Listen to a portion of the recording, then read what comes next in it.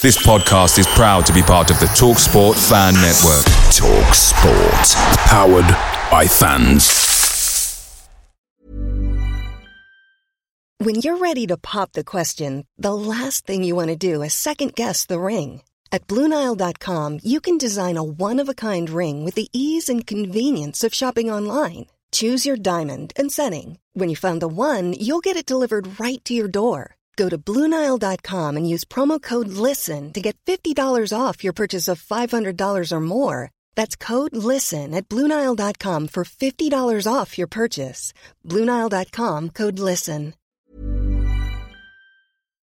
The TalkSport Fan Network is proudly supported by McDelivery, bringing you the food you love.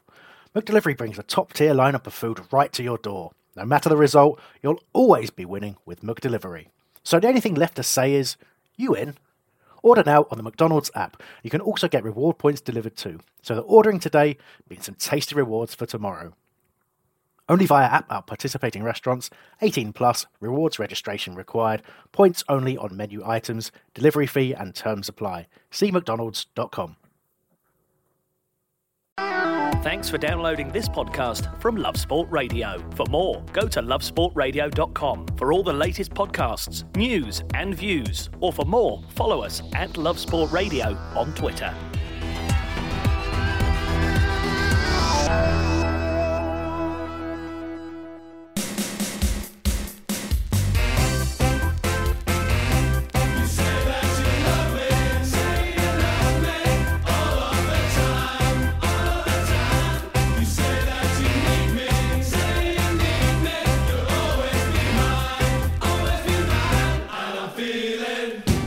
Hello and welcome to the Crystal Palace Fan Show here on Love Sport Radio with me, Johnny Burrow, and of course Nick Gillard and DR Kernaz from Back of the Nest. Fellas, how are we?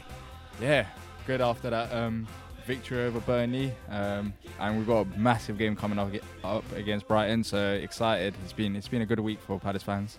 Yeah. I mean, we've had Man United since then. That was a little bit disappointing. Thought we could have got more out of that, and Jeffrey Schlupp, who I want to talk about later, kind of figured in why we lost that game, I think. Came through as a trainee at United, didn't he, Schlupp, as well? I think. Either that or Leicester. He was at Leicester, but I think he was a trainee at United. Let's kick off our chat with Burnley. That was a really impressive performance, wasn't it? Particularly coming forward, not least from Wilfried Zaha.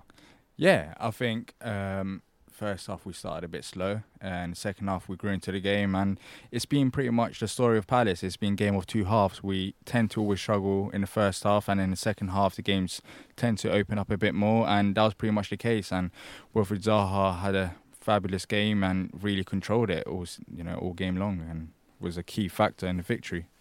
Are you poorly? Why you still got your coat on? Oh, I don't know. It's a very nice coat. Oh, thank you very much. Yeah, I just kept it on. No, the Burnley game, it was like the Leicester game where if we'd have gone in one down after that first half, we'd have felt really, really robbed, wouldn't we? Because Burnley had most of the attacking. We didn't really create many chances at all. Yeah, but Burnley wasn't great as well in a way. It was a weird half because Burnley, they did have the ball, but every time they put the early crosses into the box, they seemed like they wasn't really creating any massive chances. And talking of those crosses, do you think that's why he chose Hennessy? Yeah, I think he did admit that he chose Hennessy for them crosses. So let's touch on the return of Wayne Hennessy then, because obviously you as Palace fans are going to have a very specific view about it.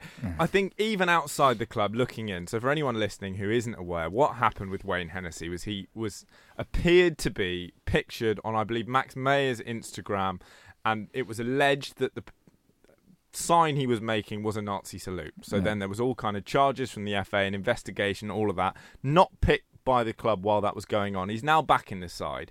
For you guys, was that a storm in a teacup, or should he have been left out? It was nothing to do with the Nazi salute. He's just rubbish at times. That's all it was. It was form. So he was dropped for form, and regardless of what he may or may not have been doing with his hands, he wasn't catching footballs, and therefore he wasn't on the pitch. I'd completely forgotten about the salute. Had you? Yeah, I think it's Roy said that It was mainly due to Burnley's aerial duels. So they were going to be putting balls into the box, and that's pretty much it. I think as Palace fans, we were shocked because we didn't really expect that many changes. There was a couple of changes in there that was unexpected, but the Wayne Hennessy one really stood out because... So which other ones weren't you expecting to see? Wayne Hennessy, I think that was a major one. Vicente Gaeta has been playing good, so that was a shock. And we didn't really expect Maya to start in this kind of game. Kouyaté, that was always a possibility, so that's not a major surprise. Scott Dan came in for Martin Kelly. So the biggest one really was Townsend, because it's the first time all season he hasn't started. But he came on as an impact sub. Yeah, and Townsend and James McArthur both have played so many games this season without a rest, so they were dropped. But I didn't really expect it. There was before the game when Roy was speaking, he didn't really say anything about dropping both of them, so it just came as a shock to Palace fans that he rested them against Burnley. And the 4-3-3 system seemed to work, didn't it? I mean, a 3-1 win. Palace did eventually succumb to one of those lofted balls into the box to Barnes in the last minute, but generally that particular formation seemed to do the trick.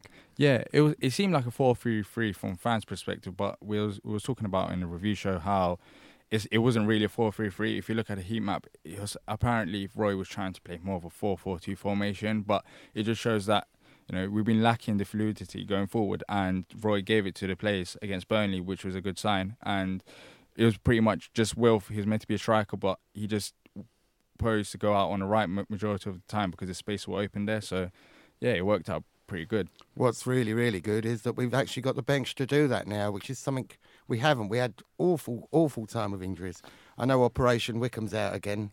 Yeah, Connor Wickham. Yeah, I don't think he's ever going to return. But it's a shame though with Connor Wickham because we didn't send him out on loan.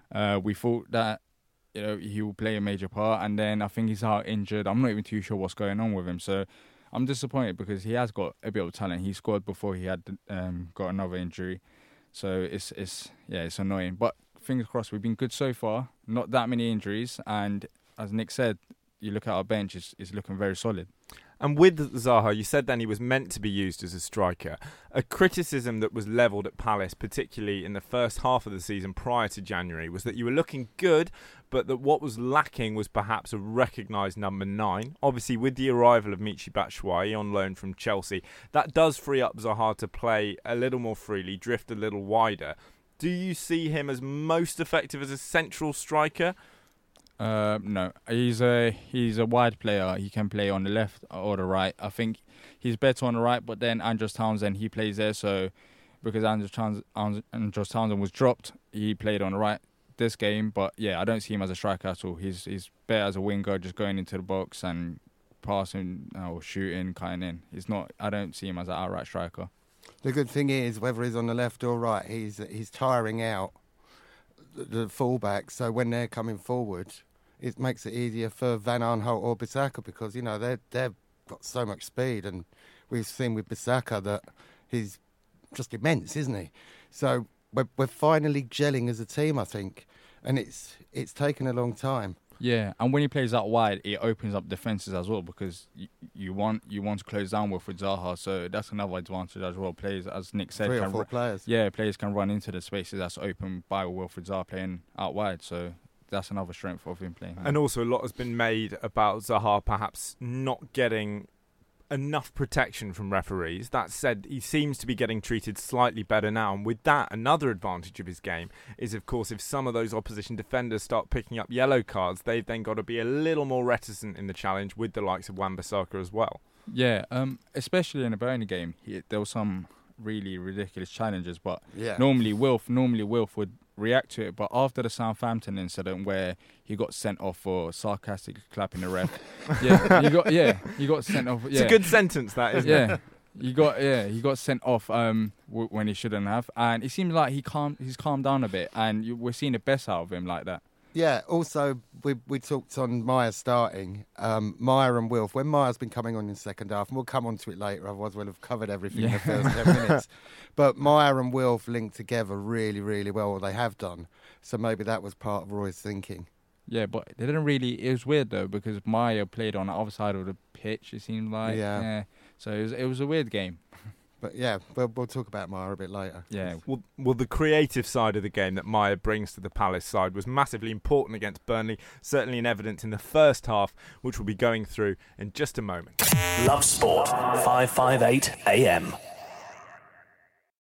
Welcome back to the Crystal Palace fan show here on Love Sport Radio. Now, Nick, you were saying in the first section of the show that if in the first half of the game against Burnley you'd gone in at half-time, you hadn't made that breakthrough, you'd have felt very hard done by. The breakthrough, of course, did come in the 15th minute, Phil Bardsley turning into his own goal.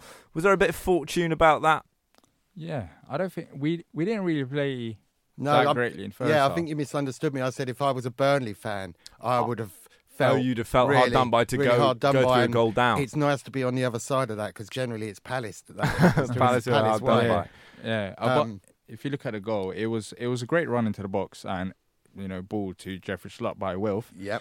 But yeah, we got a bit lucky, and majority of the season luck hasn't been on our side. Lately, it has, but we've missed out on so many points because of it. So I'm not. It's a goal. We'll take it, and we didn't really deserve it, but who cares? Do you think if the goal doesn't go in at that point, and the Burnley fans are more relaxed going in at half-time at 0-0, say, would it have been a different game, or were Palace always going to capitalise later on? I think the Burnley setup to actually get the high balls into the box was undone by the weather a bit. It was you about to do a Jurgen Klopp win scenario? No. It's the ball was blowing all over the place. It was cold. It was raining. But you could equally argue that can help a striker, right? Because that could wrong foot a defender. It could lead to a keeper misjudging the flight of the ball. It goes both ways. Yeah, I suppose so. But yeah, it was sort of annoyingly swervy, wasn't it, for them? Yeah. Wayne Hennessy actually struggled with that as well during the game. I'm not using this as an excuse, but he didn't have the greatest of games. Just some balls into the box. He should have just some of the balls that went there. He should have just caught it, but he just struggled, and he was in no man's land. Yeah, on 2 or 3 occasions when the balls came in. His decision making was questionable. So with that, you guys were surprised to see him selected. Nick, you were suggesting that the only reason he was dropped was because of form. With that in mind, and particularly as you're now saying, DR, that he wasn't at his best against Burnley, are you expecting to see Hennessy go straight back out of the side, or is this a change? Fingers crossed. Fingers crossed. But it is difficult for a manager to keep chopping and changing keepers. Normally we do traditionally see more of a number one than there's been at Palace this year. Yeah, but Roy already said it. He dropped Gaeta just purely on the fact that Burnley will be given high balls into the box, and Wayne Hennessy's got the height. It was purely based on that decision. So Vicente has played well. I expect him to come back into the side against Brighton because he is the better goalkeeper. And if he doesn't, then lots of fans will be looking at Roy and just saying, what is going on? The other thing that's just crossed my mind is the fact that Hennessy has been a lot better at communicating, or he's got a lot better, with Sacco not in front of him, and a different defensive partnership. Perhaps Roy wanted good communication between 3 players that have been there a long time together. Yeah, you have to. Yeah, as much as we criticise Wayne Hennessy, even at home games, when I look towards Wayne Hennessy, he's always vocal. Before that wasn't the case. So he has improved on that side of things. But then, it doesn't matter if you're vocal but struggle to do your actual job, which is goalkeeping, which has been a problem with Wayne Hennessy. So, but yeah, give him credit for that. But that said, Nick, as you just picked up on, Wayne Hennessy has been at Crystal Palace Football Club for a very long time. He did good service in the Championship sometimes as well. So is there a degree of loyalty amongst the fan base, or do you just think, well, you're hopeless, Gaeta's better, get out of the way? There are many, many answers to that, depending on who you ask. It's a bit of a mixed bag. It's a bit of a mixed bag. If he plays well, I'm happy. He doesn't do anything over and above what I think you'd expect any Premier League goalkeeper to do. There are better keepers in the league. He's a good backup. Gaeta, looking, I think it was the first or second Man United goal, didn't seem to move, didn't seem to anticipate. Lukaku's first goal was fabulous, but I think it was their second goal. He could have done a lot more, Gaeta, so it might have been that reason. Yeah, but even though we're here criticising Wayne Hennessy for his performance against Burnley and how we don't want him to start against Brighton, he has had some good games this season. It's not like he's been horrendous all season long. Earlier on in the season, he's had decent run of games. But it's just he's dropped off a bit, and then he just returned back to his old self. So he had his best period under Palace kit, Wayne Hennessy. But then it just went back to old Wayne Hennessy. And I was calling for it in the summer. I thought Wayne Hennessy and Crystal Palace is not going to work, because regardless of how good Wayne Hennessy plays, even when he was playing well, people still wanted him to be dropped. But why was that? Because there's no trust. They don't trust him because of the mistakes he's done before. Okay, but if he played well on a consistent basis, that's surely how trust is built. I appreciate what you're saying completely, where if you make enough gaffes as a goalkeeper, you do damage that relationship. But actually, if Hennessy got a run in the team, he was consistent and played well over the course of, say, 10 games, would the fans not forgive him? Well, some fans did forgive him, but then after that 10 games, he just dropped back to his old self. But even during that 10 games, some fans, because of what he's done previously and how bad he has been, they just don't trust him at all, regardless of how he plays. That's why in summer I thought it was a good chance to sell Wayne Hennessy, because I don't see it working regardless of how good he plays. I've supported him before, but now I've lost trust in him as well. I saw something in one of the newspapers that we're after Butland from Stoke to replace Hennessy. That would be a seriously good signing. You'd have 12 million, but 12 million. But you just don't know. They print so much just to fill up space. I think 12 million. I personally, I think that'll be a fantastic move for Palace. Jack Butland, of course, England international. I know he's playing Championship football, but there would surely be a range of Premier League clubs in for him if he did go. And that in and of itself would surely drive the transfer value up, wouldn't it? I mean, 12 million sounds like the bargain to end all bargains for Jack Butland. Yeah, but the thing about that article is that apparently it was based on Vicente Gaeta returning back to Spain. Okay. Which I find confusing, because he's only just turned up as well. Yeah, and there's been no suggestion that he's homesick. So I find that article a bit weird. If it was to do with Wayne Hennessy leaving, then that would make more sense. But the way that article talked about Gaeta leaving and Jack Butland coming in, I'm not too sure if it's the most reliable thing to get around. Well, we know the sort of pesky games that journalists play, of course, particularly with transfer rumours. Gents, we'll come on for a chat about the second half in just a moment. But of course, throughout the course of the evening, we're going to be bringing updates as well to our listeners on the Champions League action tonight. It's Borussia Dortmund against Tottenham Hotspur. Spurs, of course, have got a 3-0 lead. They're going away to Signal Iduna Park. And it's also Real Madrid versus Ajax. The big news emerging from the team sheets in that fixture is that Gareth Bale is on the bench. Now, we've heard a lot about him perhaps not being as popular as he'd like to be in Madrid, suggestions that he hasn't bothered to learn Spanish, which is fairly poor. What do you make of this whole situation? Would you have him at Palace? Of course yeah. But Gareth Bale can speak Spanish, and even if he comes... Okay, how's anything. this? Gareth Bale comes to Palace, but he's only allowed to speak in broken Spanish. That's I'll all right. still have it. Gaeta will be picked more often. As long as his two legs work fine, then yeah, I'm happy with that. He doesn't even have to speak for me. Everybody's happy. And casting our eyes over to the Spurs game, Dortmund is a historically really notoriously difficult place to go. You've got the yellow wall erupting next to you as you walk out through the tunnel. That said, a 3-0 lead is a big lead. Can Spurs hold on? Or will they bottle it? They should hold on. I think at this stage... We've heard that before, though, from Tottenham Hotspur, haven't we? Yeah, that's the thing. I think that they should hold on. I know Pochettino, before the game, he was talking about how German sides and French sides get more rest before the Champions League game. So there's been a bit of excuses going in from there, but still, I expect Tottenham to hold on. They're a good side. Nick, how about you? They should hold on, but I'd love it if they didn't. You'd love it if they didn't. Well, we will be bringing you the updates from that game throughout the evening. It kicks off at 8 o'clock, and coming up with us very shortly, we'll get into the second half and goals. This is Love Sport. The Tuesday night, so of course it's the Love Sport Crystal Palace fan show with me, Johnny Burrow, and I'm delighted to say I'm joined in the studio by Nick Gillett and Dr. Kernaz of the Back of the Nest podcast. Gents, we talked about the first Palace goal against Burnley, that slightly fortunate Phil Barsley own goal, but wonderful work from Zaha, wonderful work as well, of course, from Jeffrey Schlupp. The second goal coming in the 40th minute, Michy Batshuayi. Fantastic from start to finish. Yeah, it started from Zaha in midfield.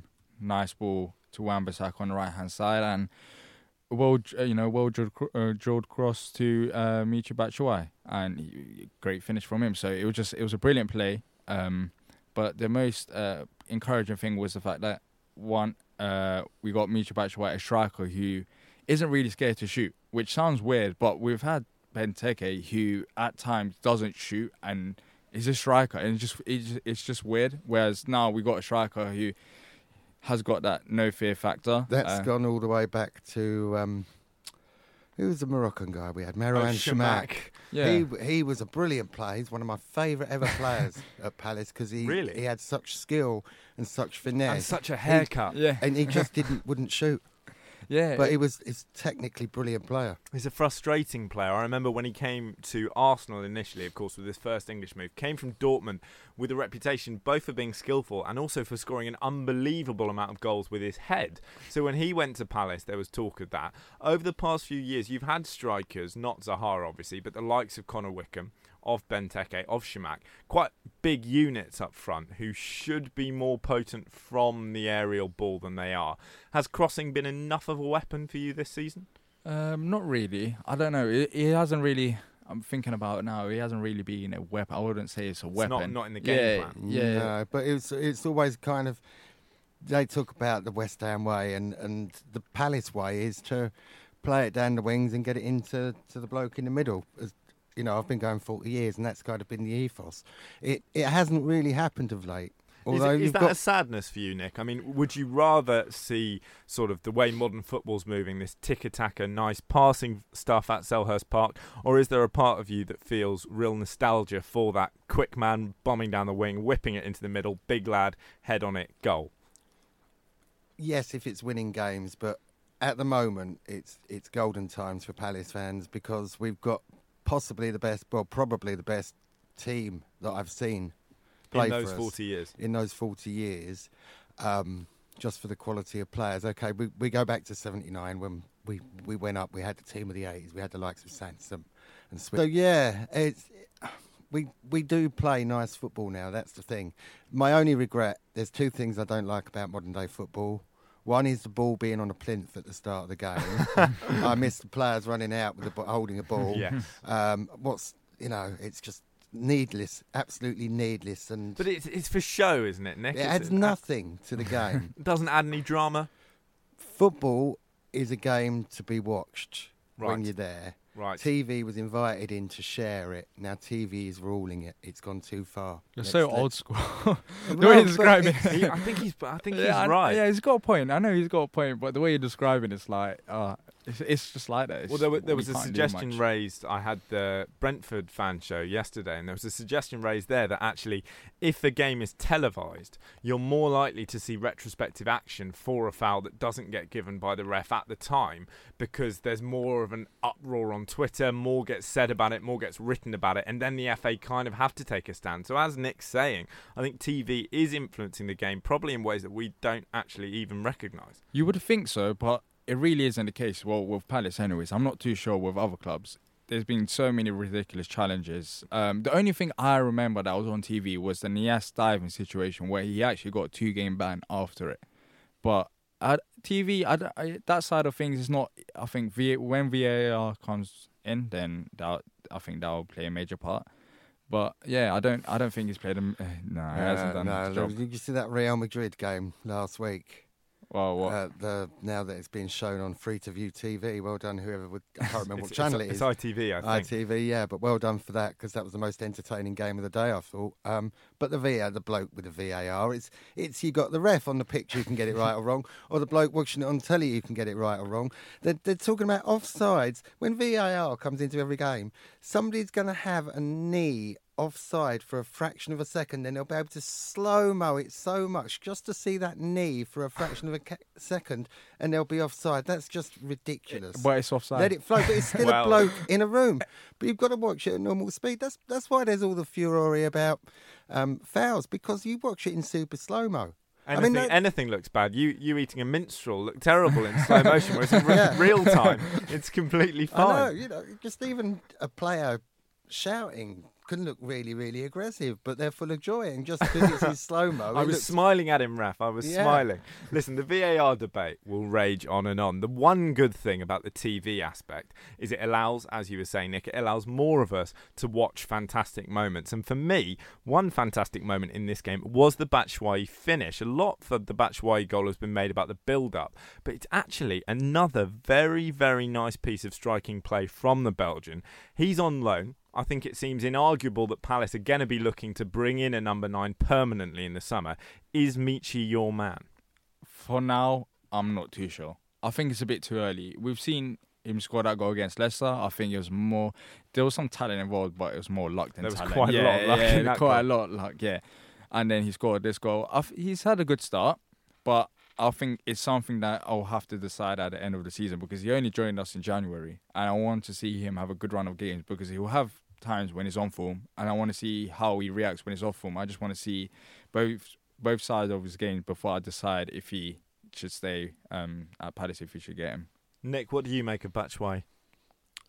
I hope he does very, very well. I'd love to see him stay on. How do you think he's doing so far? He's a different sort of player to Benteke in the fact that he will take on players. I know Benteke can go on his runs sometimes, but he's always looking for the goal.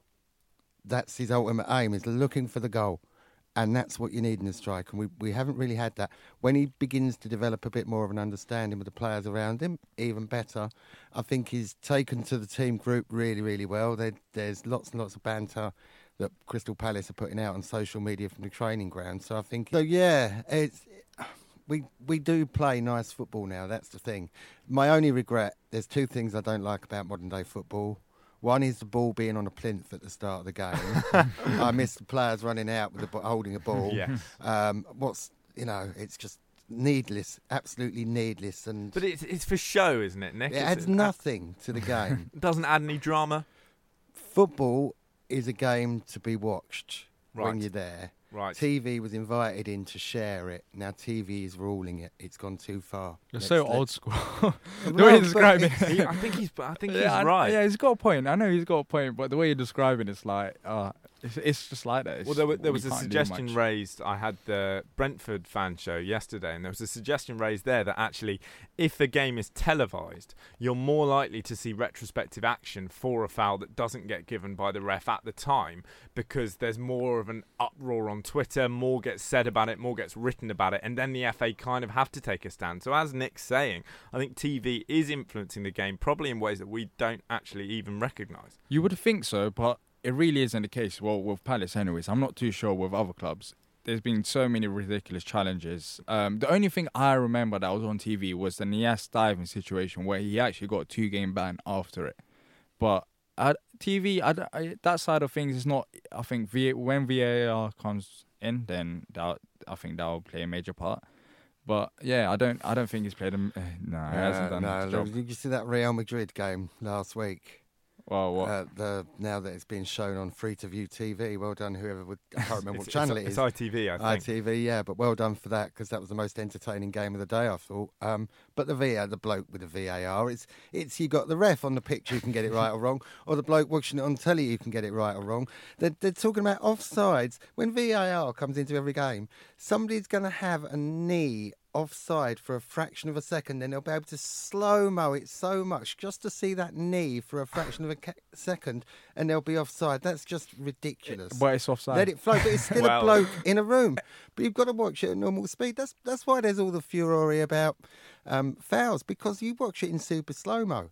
Anything looks bad. You eating a minstrel look terrible in slow motion, whereas in real time, it's completely fine. I know, just even a player shouting can look really, really aggressive, but they're full of joy. And just because it's in slow-mo... I was smiling at him, Raf. I was smiling. Listen, the VAR debate will rage on and on. The one good thing about the TV aspect is it allows, as you were saying, Nick, it allows more of us to watch fantastic moments. And for me, one fantastic moment in this game was the Batshuayi finish. A lot for the Batshuayi goal has been made about the build-up, but it's actually another very, very nice piece of striking play from the Belgian. He's on loan. I think it seems inarguable that Palace are going to be looking to bring in a number 9 permanently in the summer. Is Michi your man? For now, I'm not too sure. I think it's a bit too early. We've seen him score that goal against Leicester, I think it was more. There was some talent involved, but it was more luck than there was talent. Quite a lot of luck in that quite goal. a lot of luck. Yeah, and then he scored this goal. He's had a good start, but I think it's something that I'll have to decide at the end of the season because he only joined us in January, and I want to see him have a good run of games because he will have times when he's on form, and I want to see how he reacts when he's off form. I just want to see both sides of his game before I decide if he should stay at Palace, if we should get him. Nick, what do you make of Batshuayi? I hope he does very, very well. I'd love to see him stay on. How do you think he's doing so far? He's a different sort of player to Benteke in the fact that he will take on players. I know Benteke can go on his runs sometimes, but he's always looking for the goal. That's his ultimate aim, is looking for the goal. And that's what you need in a striker. And we haven't really had that. When he begins to develop a bit more of an understanding with the players around him, even better. I think he's taken to the team group really, really well. There's lots and lots of banter that Crystal Palace are putting out on social media from the training ground. So I think he'd fit. Because he's quite a funny man himself, isn't it, Michi? I mean, obviously, Palace fans are known for being excellent. I mean, I go to the Emirates sometimes, and Palace are by far the best away support I've seen there. But Michy Batshuayi, particularly on social media, is a funny bloke himself. He goes by Batsman, puts on occasionally a Batman mask when he celebrates. How big is that for the fans when there's a player who you can relate to, not just as a goal scorer, but also actually as a bloke who's able to have a laugh? Yeah, it's weird because as soon as Michy Batshuayi signed at midnight, like 5 minutes after, fans just loved him like he was there for 6 months. It was just a straight connection. And he's a likeable guy. It's like you see in the World Cup when Yeah. England were playing Belgium and Belgium scored, Januzaj cutting in. Michy Batshuayi goes to kick the ball into the net again, hits the bar, hits him in the face. He's just funny. yeah, there's always a smile on his face, and I think that's not to overthink it, but if you look at the squad, I think he has a positive impact on the squad as well. Just to have a character like that in the squad, it's major because when you're out of form, if you can have someone like that can lift the morale of the team, then it plays a major part.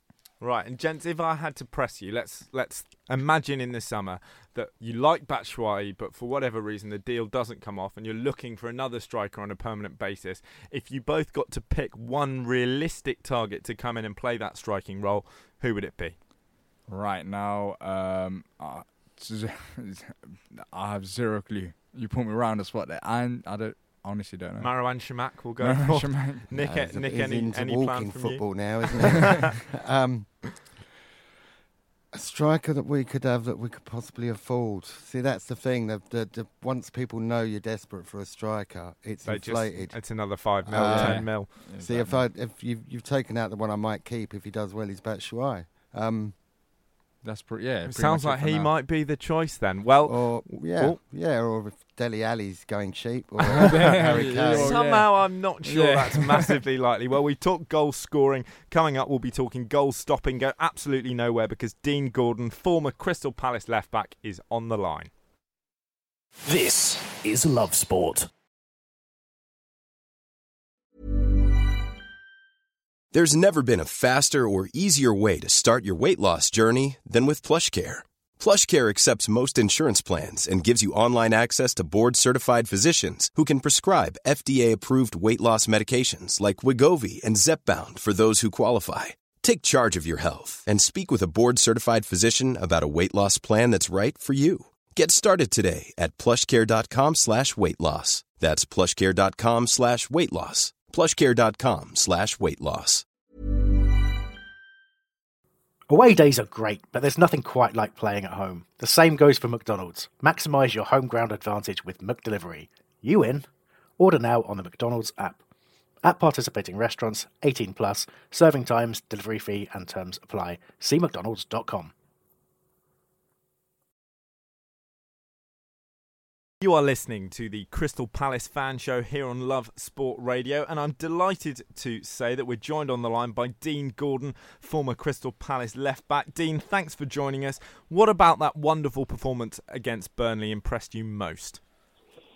Just attacking with passion. Obviously, defensively have been quite sound lately as well. But the fact that different players are popping up with goals, we seem to be free flowing going forward, which I'm sure will please the fans.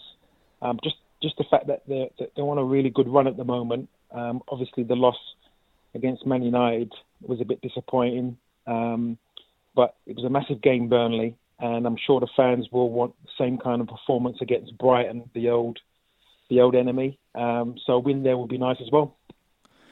Dean, what have you made of Palace so far this season? We've kind of turned the corner, but what have you made? What's your overall thoughts on Palace this season? I've been on this radio station I've been doing interviews for quite a few weeks. That's probably my 6th, 7th time I've done an interview. And when times were a little bit rough, a few people were panicking. But I've always said that Palace will come good. It was last season where they started really poorly, bounced back, scoring loads of goals.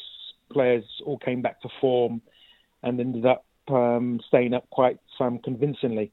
Start of this season, it was a bit poor at times. People were panicking again. I just said, they've had experience with what happened last season to bounce back when things weren't going well. And I was quite confident that they would do the same this season. The team were relying on Zaha quite a lot. And not many people popping up with goals. Townsend has popped up with a couple of goals. I think the win at Man City gave the team so much confidence, and since then they've gone from strength to strength, scoring loads of goals, creating loads of chances. Still not out of trouble yet. Still, I think it's 8 points above the relegation. You probably need a couple more wins to be safe, and I'm sure they'll get them soon. Dean, you mentioned Brighton there, and you used the phrase old enemy.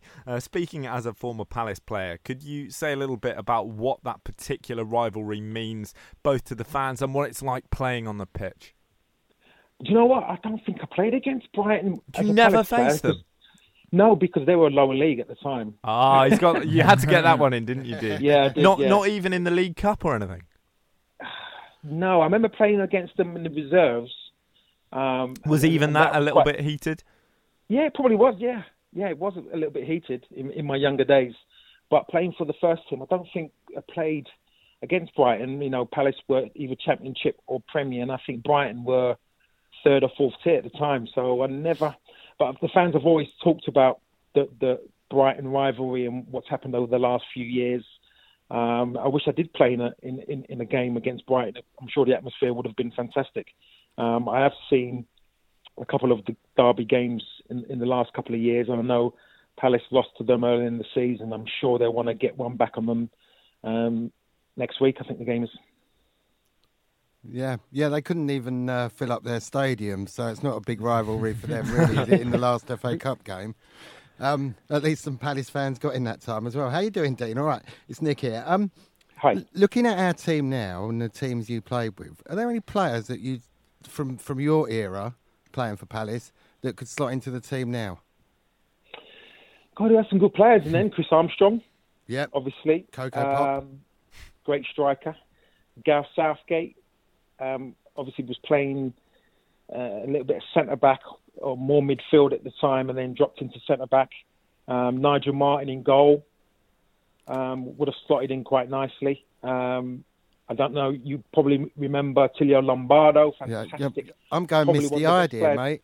All these names you're pulling out. Someone's slicing onions in the studio, I think, Dean. Yeah, he's one of the best players I've played with, Lombardo. Do you remember his first game and his first ever touch? He played, it must have been a 60-yard diagonal pass straight to feet to somebody, and I thought, we've got a good player here.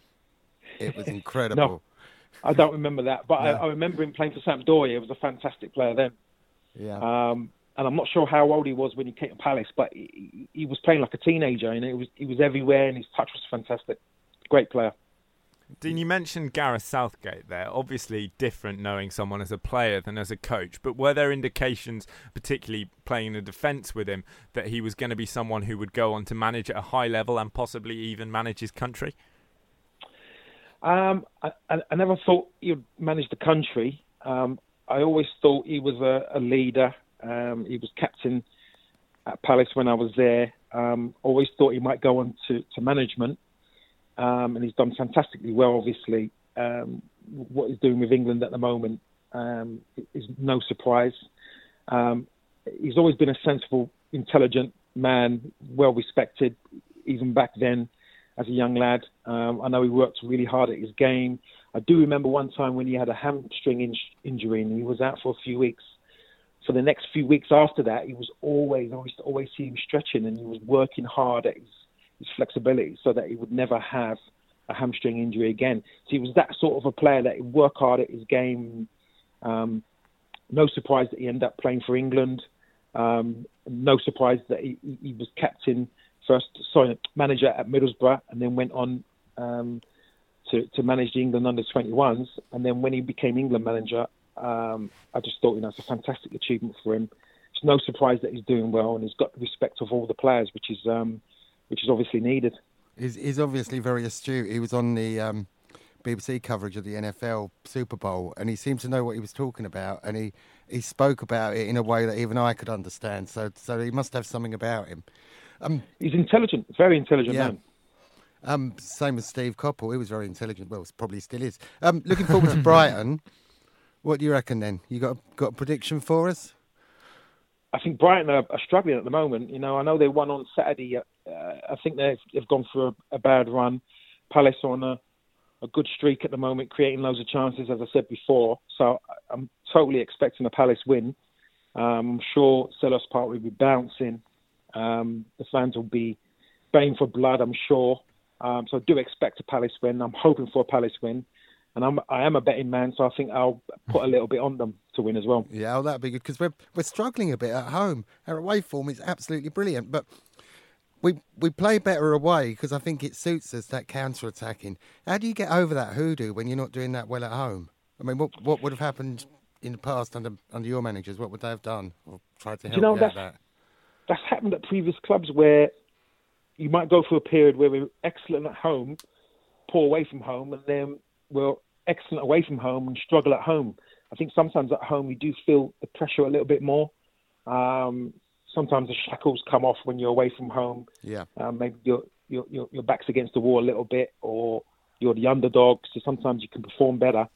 I'm not sure what it is really, but like I said, it's a derby game, the Brighton game, so I'm sure the players will be up for it. So I've got no doubt that they'll get a result there. They've had 3 fantastic away wins. Doncaster in the FA Cup, Leicester and Burnley. So coming back for this massive derby game, I'm sure Zaha, who's been finding the net recently, and a couple of other players who have been scoring. I'm totally expecting a Palace win. Dean, just before you leave us, you're a man, of course, who knows a thing or two about playing at full-back. Aaron Wan-Bissaka is always grabbing headlines for Palace. Yeah. How good can he be? He could definitely play for England. Is he still 19? Has he turned 20 yet? Yes, I think he's 20 now. Yeah, he's took to it this season like a duck to water. He's going forward. He's excellent at providing crosses. He provided one of the crosses for one of the goals on Saturday. Defensively, he looks good. And I remember being at the Liverpool game and watching him live. He just looked very, very quick. Almost not the Liverpool game he got sent off in. Yeah, that was the one. That was the one. But quick at getting sent off. Yeah, it was still really quick. He was quite unlucky to be sent off. He was, yeah, that was harsh. Yeah. He's learning as well. Yeah, he won't do that again, will he? Of course not. And he's learning very quickly. He's been more or less an ever-present in the Palace side. And like I said, he looks very quick, especially over 30, 40 yards. He's got that stride, and he looks comfortable as well under pressure. So I'm sure he'll go on to bigger and better things. I just hope Palace can keep him. Wan-Bissaka set for big things. You heard it here first with Dean Gordon. Dean, thank you ever so much for joining us. Dean Gordon there, former Crystal Palace fullback. Wan-Bissaka will do fantastic things, I think. But that final point Dean made of, I hope he stays at Selhurst Park, is a big one. Could he be on his way to Germany? Well, for now, he was great against Burnley. And coming up, we'll be discussing the winners and losers for Palace from the weekend's action. This is Love Sport.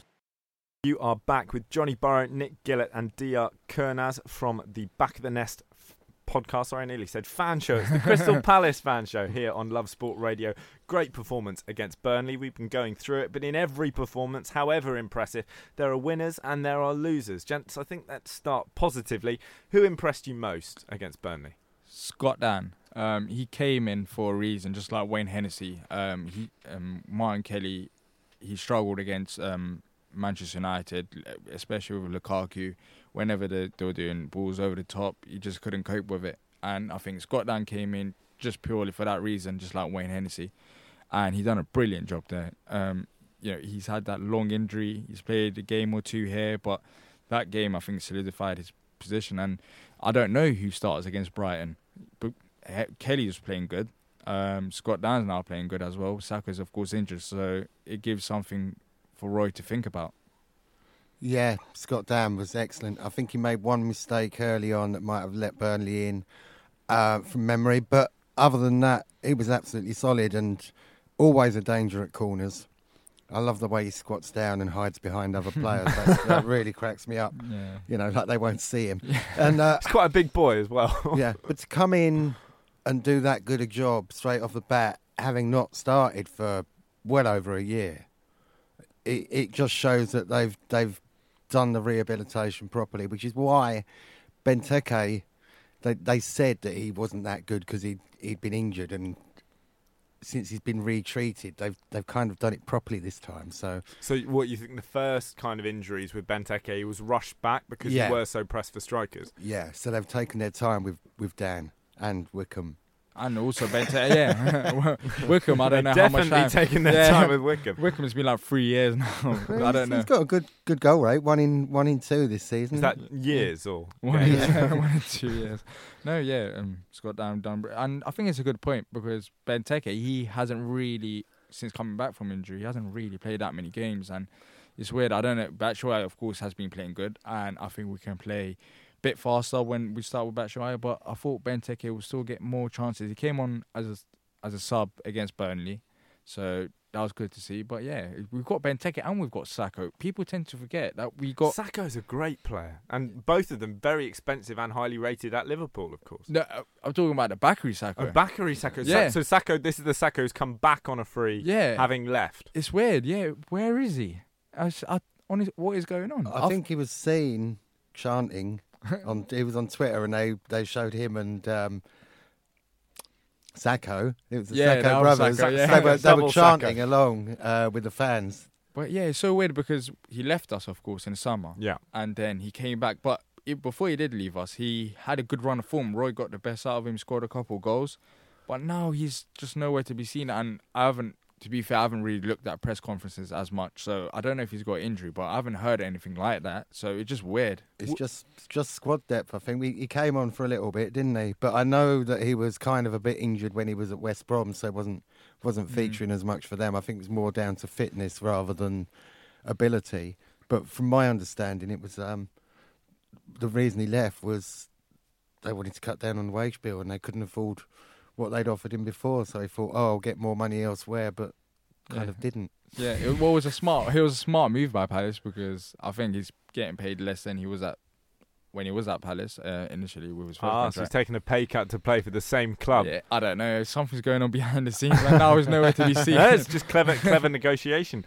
So with Sakho, he can operate centrally, but I think of him more as a wide player. Yeah. At Palace, you're talking about squad depth there, Nick. It's obviously massively important. That is one area in which you're actually pretty well stocked, the wings. But Sakho did come in as an emergency striker last season, or the last season he was with us. And he scored 2 or 3 goals, didn't he? They're quite important goals. Yeah, that's what I was saying. Roy got the best out of him. When he came to us, we really didn't see him. He was one of them players that were always injured, but then when he was fit and when he did get a good run of games, Roy got the best out of him. So it's a bit weird. His left foot is just brilliant, but he hasn't got right foot. He hasn't got right foot. Bullet. Yeah, he hasn't got right foot at all. But his left foot is just brilliant, and I don't know. Maybe we'll see him in the coming weeks. But it's been a strain.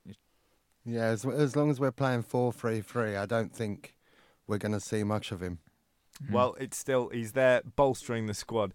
Touching on Scott Dan again, I think we're all agreed that it was a really good performance. But for me, for the Burnley goal from Barnes, sort of flicked in with the head at the near post, that's poor defending.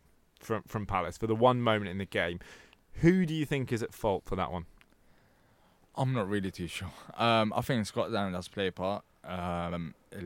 Communication between the two of them, possibly him and Tompkins. Yeah.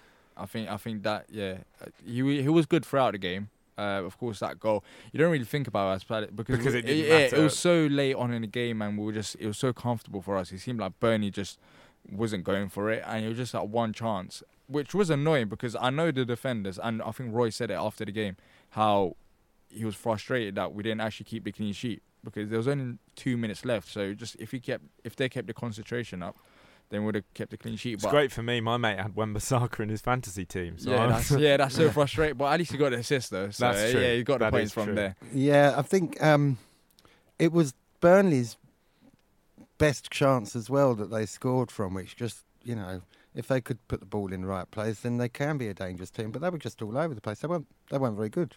So the one time that they did get a good ball in, they scored from it, which shows inconsistency. And for Palace, 3 points is 3 points. We've highlighted Scott Dann there.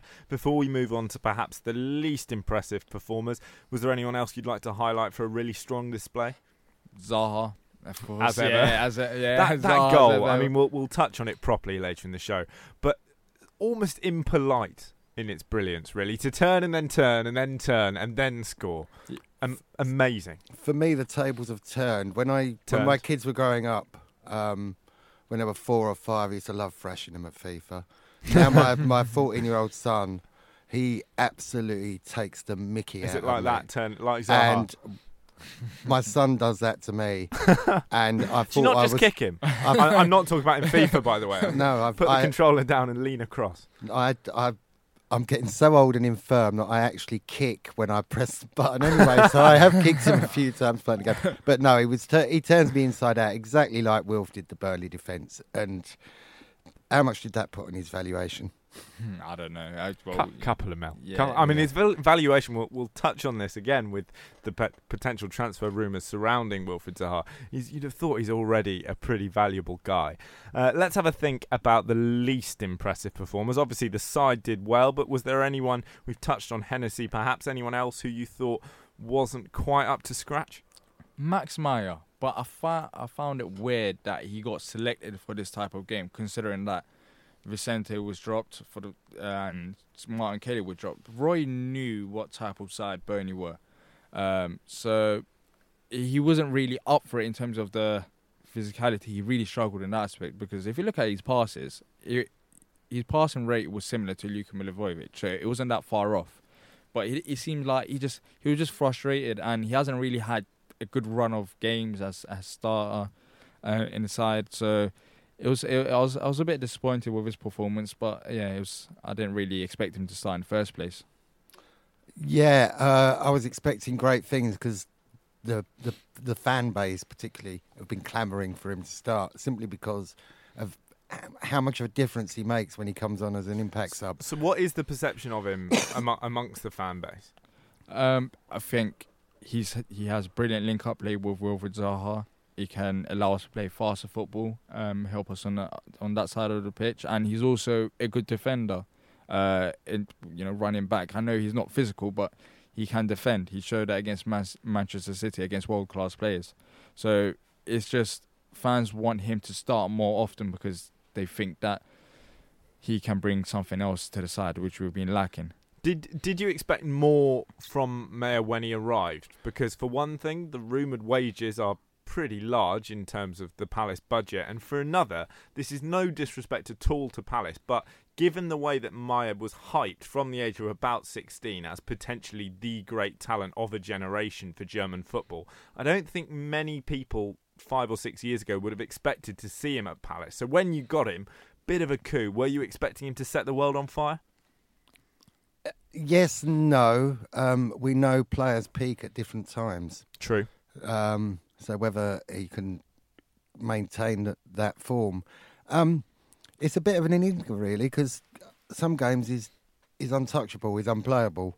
But like I said, when he started against Burnley, he really struggled. Now, I don't know whether that's because when he comes on, he's playing against tired players, so that he can bamboozle them a bit more. But perhaps that's it. Maybe it was nerves from starting a game. Who knows that? Who knows with these players what it could be that affects their performance? Yeah, when Max Meyer came in, I think most Palace fans, I think he's got a 2-year contract. We're looking at it as like a 2 years. We have to sell it to him because no one really expects him to stay on. When he first joined, anyway, no one really expected him to stay on. As you said, he's known as one of the best prospects coming up from in the Bundesliga. So it's been a weird season. He's had the problem I have with him not getting selected is that there has been games where he has performed good. When he comes gives you on, something different. Yeah, as he gives well. something different. And in the limited time that him and Wilf have been on the pitch, they've shown really good signs, of going forward and being a real danger. And I think Wilf has been missing that this season as well. As someone who has good footwork and can do that 1 or 2 good passes, because James McArthur, he's been struggling, so Wilf hasn't had that person next to him. And we lost Ruben Loftus-Cheek, of course, this season. He's not with us. He went back to Chelsea. So Max Meyer is that kind of player. I see him like that. And despite him playing good, Roy still decides to drop him. I don't know. I think it's more to do with trust. I don't think he really trusts Max Meyer as much as he does with other players like Jeffrey Schlupp and James McArthur. Do you trust Max Meyer? Yeah, I trust him because when he has been on the pitch, there hasn't been anything that he has done in particular that has made me question him. It's been mainly him playing good. I mentioned the Man City game, but after the Man City game, we played against Cardiff. He got dropped straight after that, and then we played Chelsea, and he wasn't starting for that game as well. Yeah, you lost me about halfway through there. You were going for every game. And He's been impressive, but he's come and he's gone. Lots to get our teeth into in the next hour. Stay with us on the Crystal Palace Fan Show. This is Love Sport.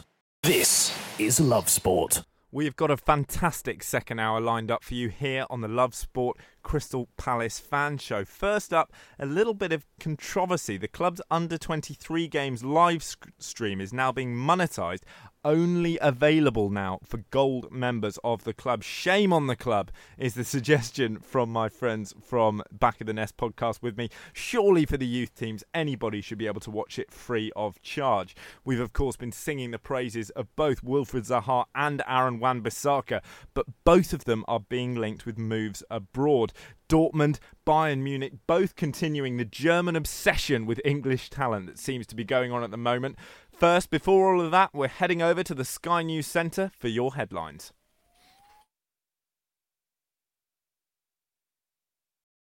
This is Love Sport.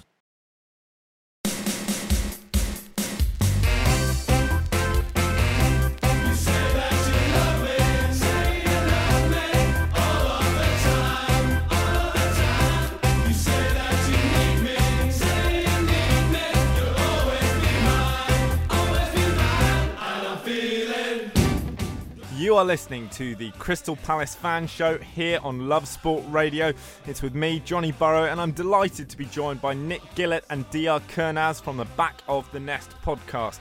Bizarre to hear in our Sky News headlines there that Kylie Jenner has become the first, youngest, I should say, billionaire. And various people have been using the term self-made there. I think self-made in that context, sorry Kylie, probably a little bit liberal. But the reason why I bring that up, DR, is because we're talking money here. Yeah. And we're not talking billions, luckily, but we are talking a few quid. And I think a few people are suggesting that we're talking a few quid for something that really should be free. Can you talk us through this? Yeah, the under-23s game were mainly showing for free on the club app. But yesterday, the club, all of a sudden for the Bolton under-23s game, they said that if you got a gold membership, then you can watch the game live. And if you don't have a gold membership, crucially, no luck. You can't watch it at all. Yeah, and people have got their season tickets. I've got a season ticket, for example. I normally don't watch the games, but I know that people who do watch the games, they don't have gold membership because they feel like they've paid a fair share with their season tickets. And also, you might be watching the under-23s because you don't always get a chance to watch the seniors. Just so everyone listening can understand, gold membership at Palace, obviously all clubs do this in a different way. Is gold membership different to a season ticket? yes. Right, so you guys are season ticket holders? Yeah. Do you have gold membership? No. Neither of you. And we're No. talking serious fans here, running a podcast, been going for 40 years in the case of Nick. So why don't you have a gold membership? I mean, what does it nominally offer? Nothing. Yeah. Except for, well, if you haven't got a season ticket, but you want to go to the occasional game, the gold membership gives you priority for tickets. So it allows you to get to Selhurst Park sometimes when you can. It's this thing we're seeing, and should be stated, this isn't just a Palace thing. No, it's a fairly unpleasant theme in modern football where you pay to even get the chance to pay for a ticket. The under-23s, Palace, there's a really good culture there, isn't there, of bringing young players through. Wilfred Zaha's one of them. Victor Moses was another back in the day. How important are they to the ethos of the club more broadly? Less since we've gone up. Yeah. Because, and you got know, more money. The difference in money must be incredible, because part of the joy of being in the Championship is you see players come through and you see them get on elsewhere as well. But when we were in the Championship, we had players like Sean Scannell, quite possibly could have gone on to do better things, but it was good to watch them develop. Johnny Williams is your classic case in point there, is now at Charlton playing his trade. He didn't get a lot of football, Williams, at Palace, did he? He was always injured, but he never got injured playing for us. He either got injured playing for Wales or while he was out on loan. One of them. One of them. But he had so much potential. But yeah, it's frustrating because I'll be honest, as I said, I don't watch a lot of under-23s game. But yesterday, going on social media, there's actually genuinely some people that love watching under-23s because you want to see the next coming stars. And also, we had the new goalkeeper that we bought in January, I think, Lucas Perry, who also started that game. But you couldn't see it because they don't have gold memberships. But they feel like they should be able to see it. They don't understand why it's changed in the first place. They're season ticket holders. Even if you're not season ticket holders, it's the under-23s. It's a joke. I mean, as far as I can see it, regardless of whether you're really bothered about watching the under-23s, and we'll come on to what the response has been like from the fans in just a moment. I'd have thought if you are, and this is only my personal view, of course, but if you're a season ticket holder at a club, doesn't that entitle you to see pretty much everything? I mean, it's a lot of money now, Premier League football. For loads of fans, it's a very high percentage of their wage. Surely you should be able to watch the kids. Yeah, I think the most frustrating thing is that it's a random thing. No one really expected it. It's been free all season long. And it wasn't suggested that this was going to happen? No, no one really saw it coming. It just came randomly. And as you said, we're in the Premier League. You get lots of money from fans already, but your main share of income comes from TV. The fact that you have to monetize an under-23s game is just ridiculous. Like, there's always a connection with the club at Palace, and it feels like that connection is slowly drifting away from just small things like that. What's the point? Why... as a fan, why are you taking that away from me when there isn't no reason? What are you going to get from getting a couple quid? You're just losing a connection. Are things that tight now? Yeah, but it can't be. Even if it's that tight, if it is, then we need to play. Like, if it's come to that point that you need to get, I don't know how much a gold membership costs, like £20 or £10. If it's that tight and you need that £10 or £20, then there's clearly something going wrong at the club. You're not running it properly if they're £10 or £20 if you need that from the odd fan. You can't use that as an excuse, in my opinion. And so the response more broadly from the fans has been what? The fans that do watch it, they were shocked. They were upset about it, and rightly so. Sorry on Twitter yesterday. And I don't know. I think there's a possibility that it could change if fans are more vocal about it. Go back to how it was before and become free, but I'm not too sure. It's just frustrating though that it has come to this stage in the first place.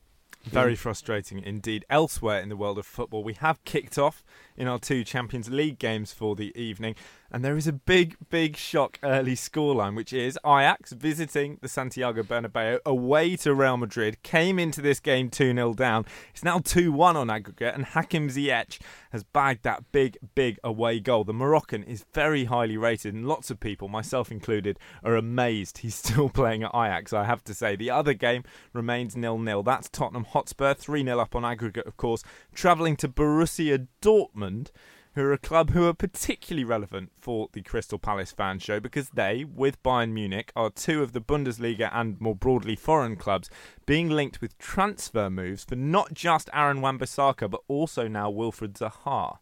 Yeah. 150 million a pair and they can have them. So that's 150 between the two or each? Between them. Between them? But I don't think you could put a price on them because I think it'd be too detrimental to the team. And exactly, I mean... But if they had to go, I'd rather them go to a foreign team than have the ignominy of a watching Man City Ian or a Wright kiss Spurs. the Arsenal badge again in front of the Palace fans after he's relegated them, because that's just not fair. Yeah, if they were to go, which I don't want them at all, go abroad. Don't stay in the Premier League, because I feel like the Gareth Bale situation, for example, even though he's still not playing here, the English media can be a bit toxic at times. And I feel like Wilfried Zaha has always fallen on the negative side of things. He's been described as a diver by the media at times, and it's reflected. You see on Twitter as well. Anybody who isn't a Palace fan basically thinks he's a diver. Yeah, there are moments, to play devil's advocate, I agree with you completely that Zaha does perhaps get unfairly treated, but there have been moments where Wilfried Zaha has been called a diver and has been diving. He hasn't. No, we've been asking on Twitter for ages and ages and ages for somebody to show us proof. And there was a bit of a dive against Arsenal earlier in the season. Granit Xhaka for the penalty. Granit Xhaka himself said it. He said that it was a penalty. Okay. But, much as I hate VAR, hopefully, I can't bear VAR, but hopefully we'll be vindicated in our assertions about Wilf and diving. Well, with Zaha, we've also seen a lot of conversation, of course, about Raheem Sterling, where his unfair treatment, both by the press and by referees, could in some way be related to race. Wilfried Zaha, also, of course, a black man. We don't tend to see white attacking players attacked in the same way. Harry Kane dives more than Wilf does, actually. Yep. And how often do you hear Harry Kane, England captain, being called a diver? Exactly. That's the thing. That's why I want them to move abroad if they were to leave. But with that then, if they were to move to another club in England, and let's assume that there was no bad behaviour on the part of the player, there was no threatening to go on strike, none of that rubbish, but the club accepted a bid from a Manchester City or a Chelsea or whoever, and they went, would there be ill feeling towards either of those players from the Palace fan base? No. Because Zaha, he had this, I wouldn't say chance, because he went to United. He didn't really get a chance when he was there. There was just... too many. Ferguson left, and it's 2-2 on aggregate in the Ajax and Real Madrid game. I've just seen pop up in front of me now. Ajax, I thought it was 2-1. It's actually 2-2 with Real Madrid just leading on away goals. What I did notice, sorry, just to take us away before we come back to that. Did you know Cheltenham played at the Johnny Rocks Stadium? Is it named after you? Sadly not. If only my surname was Rock, I think it would be a lot cooler. or indeed English. While we're dealing with Wilfried Zaha and Wan-Bissaka, just to wrap up on this transfer rumour front, you cited 150 million quid. Wan-Bissaka has got to be at least a £50 million player in today's market, because take into account both of them, they're English. You're talking potential as well in the case of Wan-Bissaka and arguably Zaha. So individually... Ivory Coast, not English. No, but he counts as homegrown. Oh, right, So he played for England in friendly games, came through at Palace, now plays his international football for Ivory Coast. But in terms of the homegrown rulings, they both count for that. With that in mind, how many millions each? How many? Well, as you said, Wan-Bissaka, he's only 20 years old, and Kyle Walker went for 55, I think, million. So Wan-Bissaka, in 2 years' time, I can see him going for at least 60 million. Based on what Kyle Walker But if you were selling him now, what's the figure? Selling him now, still 55, 50. 55 and Zaha? It's 60. Okay, so we're talking 110 there. Nick, are you sticking with 150 million? Yeah, in today's market, if silly prices are being played for players, then we've got to get as much as we can from them. 150 million it is. If any potential bidders are listening, start your bidding there and don't waste our time. Coming up, a few 4-word reviews. This is Love Sport.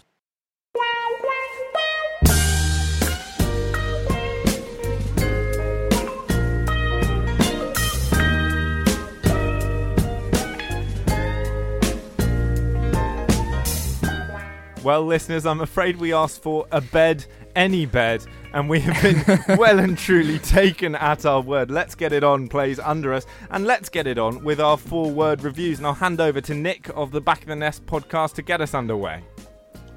Hello. It's amazing what the music can do to how you read them out. Yeah, it's like a mental Remember thing, that? isn't it? We should have Metallica next week. Yeah, well, let's switch it up. Get a different tone. Yeah. Zedlock Partizani. Roy is right. Again. Rob C. Mitchell. Zaha is God. Deadhurst under the lights.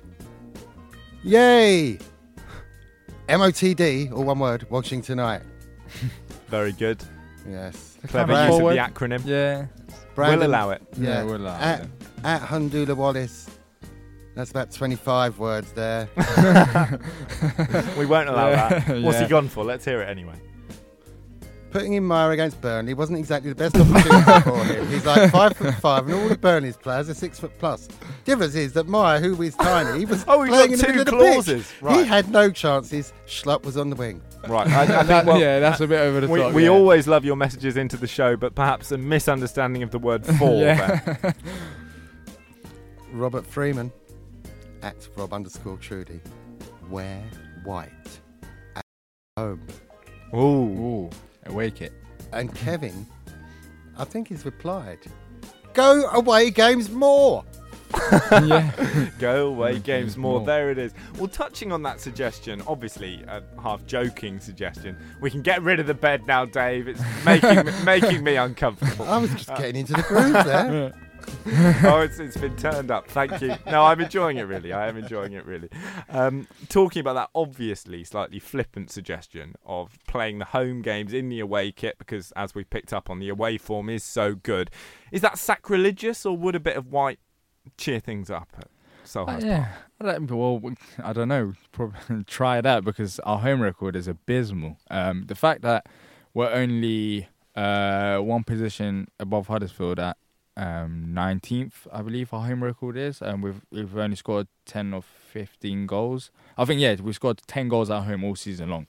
So there is serious issues at home, but yeah, maybe try the white kit because right now things are not working as it is. But thinking seriously then, it's quite unusual for a club to have wonderful away form and diabolical home form, particularly when the support at home is as good as it is at Selhurst Park. I mean, it's widely recognised as the best in the league, or certainly one of the best in the league. The atmosphere isn't the problem. With that in mind, what is going on? The way we play. We are more set up to play counter-attacking football, and if you're playing a team who are going to sit back, we struggle to take it to them a little bit, don't we? We tend to wait for teams to kind of be a bit bedraggled all over the pitch, trying to break us down, and we can fill in the gaps that they're leaving. Yeah, at home, it's different because at home, the away side normally comes in with the mentality that they're trying to get a point at least, whereas when you go away from home, they want the 3 points. So when they're sitting back, we've struggled to break them down, and that's pretty much been the case, really. Right, so fans often get unhappy when their team is playing at home and the team are perceived to not be setting up in a sufficiently positive way. We saw this early on this season with Rafa Benitez at Newcastle. We saw it every week throughout the season with Jose Mourinho at Manchester United. With that in mind, would it be excessively fatalistic for Roy to set up to invite pressure on at home to enable Palace to play on the counter? Is that an option, or would the fans not be having it? I think it is an option. We do play like that in a way at home. We encourage teams to come at us and break us down, but it's just the way that away teams just regroup, and then they're not as attacking as they would be at home. That's pretty much it. They do come at us, but it's still not as effective. That's pretty much it. Well, talking of playing on the break, talking of playing as an underdog side, and talking of turning up with a sensational early scoreline, it is 2-0 to Ajax at the Bernabeu. David Neres, the very highly rated young Brazilian winger, makes it 2. And actually, Ajax have a wonderful squad. It goes under the radar a little bit, but the likes of Ziyech and Neres, who was quite an expensive import, really can do the business. With moving back to Crystal Palace, of course, on the Crystal Palace fan show, do you think that there are acquisitions that could be made in the transfer market to fit the home form? What kind of player coming into the side would enable you to break down perhaps more defensive teams more effectively? Not really the transfer market. You look at our squad, Max Meyer, we talked about him earlier on. So just start Meyer at home? Yeah, because he's more of a creative player, and we kind of missed out home games, especially when teams are sitting back. If we bring Max Meyer into the side and seeing what he's done with this season when he has played, I think he'll make us more dangerous going forward. Last season we had Ruben Loftus-Cheek and Johan Cabaye. Both of them are gone now, and it seems like the creativity part of things we're kind of missing that. Jeffrey Schlupp, he has come in and he was our player of the month. Has been a bit consistent lately, but still in terms of creativity and making them passes through the narrow gaps, I still think that we got the player and it's Max Meyer, but he just needs to start more games. Well, could that be the answer? Max Meyer starting for Palace at home. We, of course, want you to have your say. Get involved. You can get in touch on the phones with 0208 70 20 558 or on social media, Twitter, Instagram, whatever you like, at Love Sport Radio. With that in mind, if you do get in touch, it's your very last chance to get your listener questions in, and we'll be going through them just in a moment. This is Love Sport. Welcome back to the Crystal Palace Fan Show here on Love Sport Radio. You're with me, Johnny Burrow, and of course DR and Nick from the Back of the Nest podcast. And Nick, we've got our listener questions in for us to get our teeth into. Yeah, via our Facebook page. Tom Rado said, given where we are now in 13th place with 9 games to go, where should we be aiming to realistically finish? Oh, it's a difficult thing to really, because it really depends on your next 2-3 games. If you end up losing the next 3, then you're just looking down, and then win the next 2, you're looking up. I think right now we're at a position where we've got a good run of games and where we've won and got some good points. So it's more looking up, and I think we're only 4 points below top 10. So that's So 4 points off top 10. It's Palace in 13th with 33 points. 12th is Bournemouth. They've only got 34 and a much worse goal difference. In 11th, it's Leicester City with 35 points. Again, their goal difference is less impressive. And then in 10th with a better goal difference, it's Everton on 37 points. Harder to catch them, but not impossible. Yeah, so I think at this stage we're pretty much just looking up, and I think a top 10 finish will be fantastic considering how bad we started the season. So you're not scared of a challenge coming from below? Obviously Newcastle immediately below you, 31 points, and of course looking ahead to the weekend with the clash against Brighton are 3 points behind as well. So if they were to beat Palace, that suddenly gets a lot feistier in the middle of the table. It does, but even a couple of weeks back when we were playing really bad, no one is really worried about relegation. It sounds weird, but even when we're 3 points above the relegation zone, that's because you can't see Cardiff or Southampton making up the points, even if we just need a couple more wins, which are, we've got Huddersfield near the end of the season, we've got Bournemouth last game. That's going to be a beach game if ever there was one, isn't it? So I'm not worried about going down. I haven't really thought too much about where we'll end up, but it's been the same the last couple of seasons where we've been near the bottom, and come January we've got safe. It just makes you wonder why it takes so long for us to gel, other than not having strikers. Yeah, it's weird. It's always we're good on one half of the season and bad on the other half. It just makes me wonder, what if we were good just throughout the season and more consistent? Then who knows where we'll finish, because we're not, even right now we're only 10 points below 7th. So if we had a good, if we won 2 or 3 more games, then we'll be right up there challenging for 7th. So it just puts into hindsight. Wonderful stuff. Nick, our next question. You've got the next question, DR. DR, sorry. Yeah, I've got a question from Kevin. He asks, who is Roy's preferred goalkeeper and striker choice? We kind of discussed that earlier, didn't we? Gaeta and Batshuayi, surely. Yeah, I think so. I'm not too sure about striker. I think he's opted Batshuayi. I guess, yeah. Batshuayi. Yeah, and he seems to be, the last game he's put Ayew in, hasn't he, rather than Benteke. Yeah. Does Ayew convince you to? Because I'm obviously coming at this from an external perspective, but wherever I've watched Jordan Ayew, whether it was in France, whether it was playing for Swansea, whether it was at Palace, he just hasn't impressed me. No, he hasn't, but he scored that goal against Wolves, and he got a bit of confidence, scored against Grimsby a game after. But I think now that we've got Michy Batshuayi, Roy prefers him over Jordan Ayew, and then if that doesn't work, he's Christian Benteke. So he hasn't really had that many chances as of late. But I know what you mean. He's a weird striker. I don't know. Some people say he's not a striker. Some people say he's a winger. He's not a winger. But that's the thing. Some people do. I find him as a striker, but some Palace fans say that he's a winger. Me personally, I don't think he's technically good enough to be a winger. So, yeah, it's a weird one with Jordan Ayew. I think he'll go back to Swansea. I don't think we'll be pursuing him. But Would you have his brother?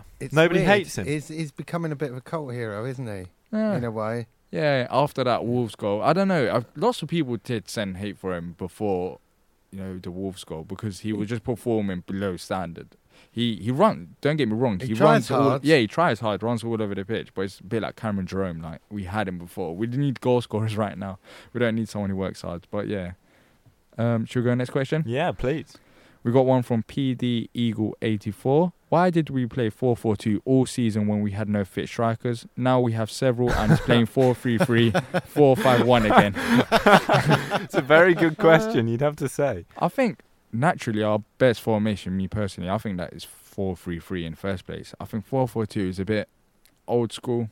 Well, how many clubs in the Premier League, or indeed La Liga, the Bundesliga, Serie A, how many top teams play 4-4-2? Yeah, and I think we get the best out of Wilfried Zaha when we play 4-3-3 anyways. I think him playing out wide, and now that we've got Michy Batshuayi, who's our striker, it just works better. I'd rather Zaha play out wide than play next to Michy Batshuayi, and I think the 4-3-3 and 4-5-1 formation works better.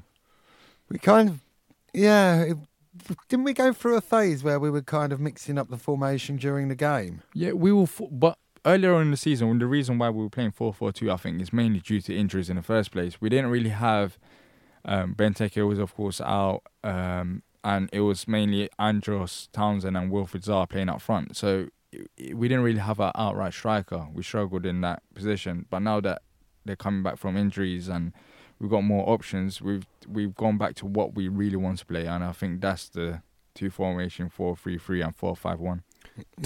Talking about those attacking options then, if the worst were to happen and Wilfried Zaha did head off, be it to Germany or another Premier League club, or indeed to China, which is a link we've seen before, if Zaha were to depart Selhurst Park in the summer, who from the squad currently steps up and fills his boots? I think Max Meyer. I think realistically, it's a name we're hearing a lot tonight. Yeah, but that's it.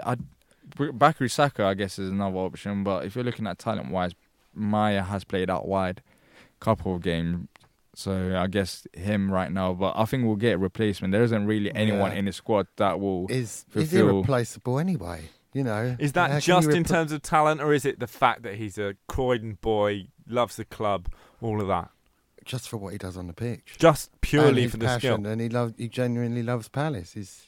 It'll be hard. It'll be hard replacing him. I think, what he does on the pitch, and just I see him as Mr. Crystal Palace. He represents us well. He's a local guy, and if you go to the shops in Croydon, don't be surprised if you bump into Wilfried Zaha. Really? Is he knocking around? Yeah, he's that type of that local. And if you were to bump into him in whichever shop of choice, is he pleased to see you? No. I'll have to admit. It depends. It depends how he's feeling. But I've heard stories that at times he's not really, he tends to, especially outside Selhurst Park, he just tends to mind his own business.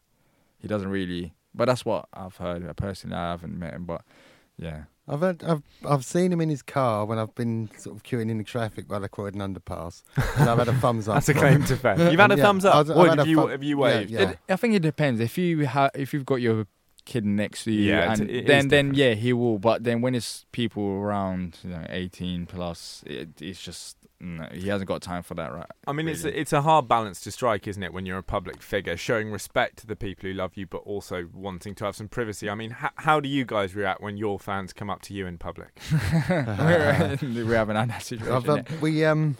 We did once do a doomed TV channel called Fan TV. Wonderful. And with the lovely Toby Tarrant presenting, and a couple of us got stopped outside the ground a couple of times because they'd recognised us on there. All right. But were they nice? Yeah, they were great. And I've had people at the game saying, "Oh, I know your voice. Do you do 5-year plan?"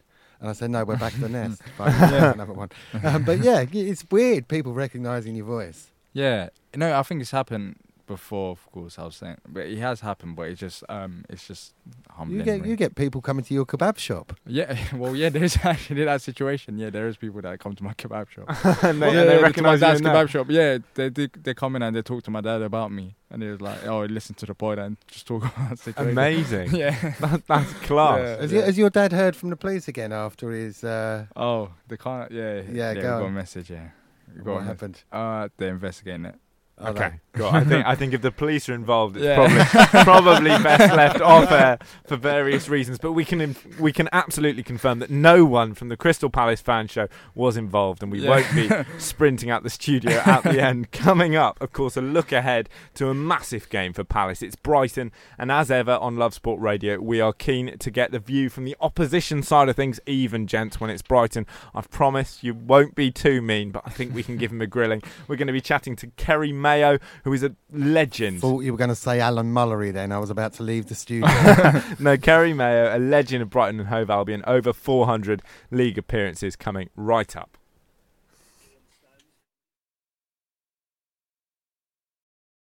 This is Love Sport. The opposition view on Love Sport. It is, of course, that time of the show. You're listening to the Crystal Palace fan show on Love Sport Radio. And as ever, we want to hear from the upcoming opposition for Palace this weekend. It's going to be a feisty one. It's Brighton, and a man who is a legend at Brighton and Hove Albion at the Amex is Kerry Mayo. Over 400 appearances. Kerry, thanks so much for joining us. Did you play in this fixture personally? I did. I played in about 4 or 5 fixtures over my time. I was at the club. I was there 14 years professionally. Well, this was the thing. I was assuming that you would have played, but then we talked to Dean Gordon, former Palace left back, earlier on the show, who was at Palace for a similar length of time. And I went, "Dean, what's this fixture like to play?" And he went, "Don't know, never did." So I just thought I'd make it sure. You, of course, Kerry, as you've just said, are well experienced in it. Is it a properly feisty derby? It used to be when I was playing. With the fans, it still is for the supporters. But as a player, I think the game's evolved so much that and the nicest possible way, there's so many foreigners playing or players that aren't so local anymore that don't really associate what the derby is. You know, the Palace Brighton.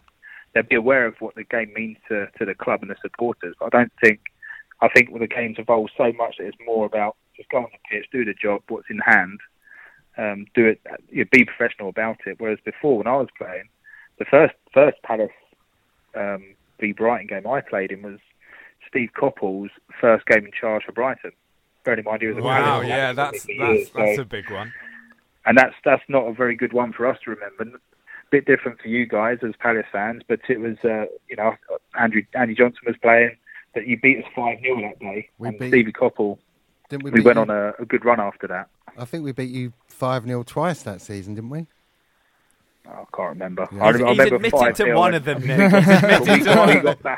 we got battered at Selhurst Park, and it was embarrassing. But so then I've got up there other times when we played. We won 1-0, Paul McShane header, and it sort of meant more to me as a local lad, as a Brighton fan as well, in the dressing room than it did the players. For the players it was just 3 points, but for me personally it was one over on the rivals. But I think the Palace fans have got more up on me than I've Palace over the years when I played anyway. And Kerry, there you're talking about being obviously a local lad, which is a great thing to see in football, a Brighton fan as well. Quite unusual in these rivalries, though, for someone to have a really impressive relationship with both clubs, to have played at both for quite a while. One obviously still operating at a very high level for Brighton is Glenn Murray, who Palace fans know very well from his stint there. Do you think he can make an impact against his former employer? I don't see why not. Glenn's a great professional. He's kept himself in fantastic shape, and I'm sure they look after him on the training ground as well and give him rest days when needed. He's 35 now. He's not getting any younger, but comes with age comes experience. And Glenn, as we've all seen, and you guys would have seen at Palace, he's very good at reading the game. He knows where to be and when to arrive there. And if nothing else, he's a fantastic finisher. and he's one of the best finishers in the Premier League, without a shadow of a doubt. Yeah, he's one of the only sort of players that's left us that really, really gets applause when they come back, which is surprising considering he's sort of ended up back at Brighton. But yeah, there's a genuine respect for Glenn Murray at Palace, which is, and it still carries on. Let's not forget you took him from us first, though, right? yeah, indeed. And to be fair, when he was playing for Palace, he come back to Brighton. He got a good reception as well. So it just goes to show the type of player that he is. He's very good with the supporters. All the supporters love him everywhere he's been, and everywhere he's been, he's scored goals. So there's no reason for there to be any sort of animosity towards him. He's a good player, and if he scores on the weekend, then great for him, great for Brighton. But I'll be honest with you, Palace are in fantastic form at the moment, and it's now not a very good time for us to play them. However, on the flip side of that, Brighton beating Huddersfield at the weekend is a massive 3 points for us, and it has come at the right time where results sort of went our way. So hopefully now that a bit of confidence has been reinstalled in the lads, but it's certainly got a recipe for a great game this weekend. Yeah, just you were talking about how having lots of people that don't really understand the game. Just how important do you think it is to have a player like Wilfried Zaha, who has been involved in so many of these derby games for Palace? Well, the lad's got experience, hasn't he? He's not even that old, really. He's still a relatively young player, but he's got so much. The thing is, Wilfried Zaha is the sort of player that will win you a game on a moment of magic. He's got that about him.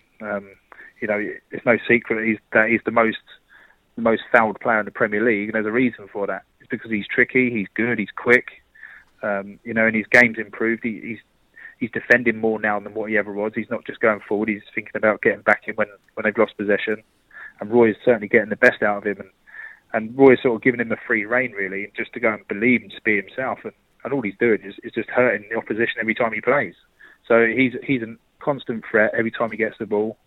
So it goes without saying that he's certainly a player to watch. And it's not just him. The Palace, the team as a whole, obviously Wilfried Zaha I believe he's a world-class player. And, I feel... Pardon? I said we're all nodding. Yeah, no, he is. And like when he gets the ball, I'm sure you as all fans sort of get excited and bums off seats sort of thing. He's that sort of player. And on his day, he's probably one of the best wingers, in the world, really, on his day, because he can tear any fullback apart. Kerry, looking ahead to the fixture more broadly, obviously Wilfried Zaha is a man who will, as you say, scare any team in the league. But as a Brighton boy through and through, do you look at Palace ahead of the weekend and worry for your side?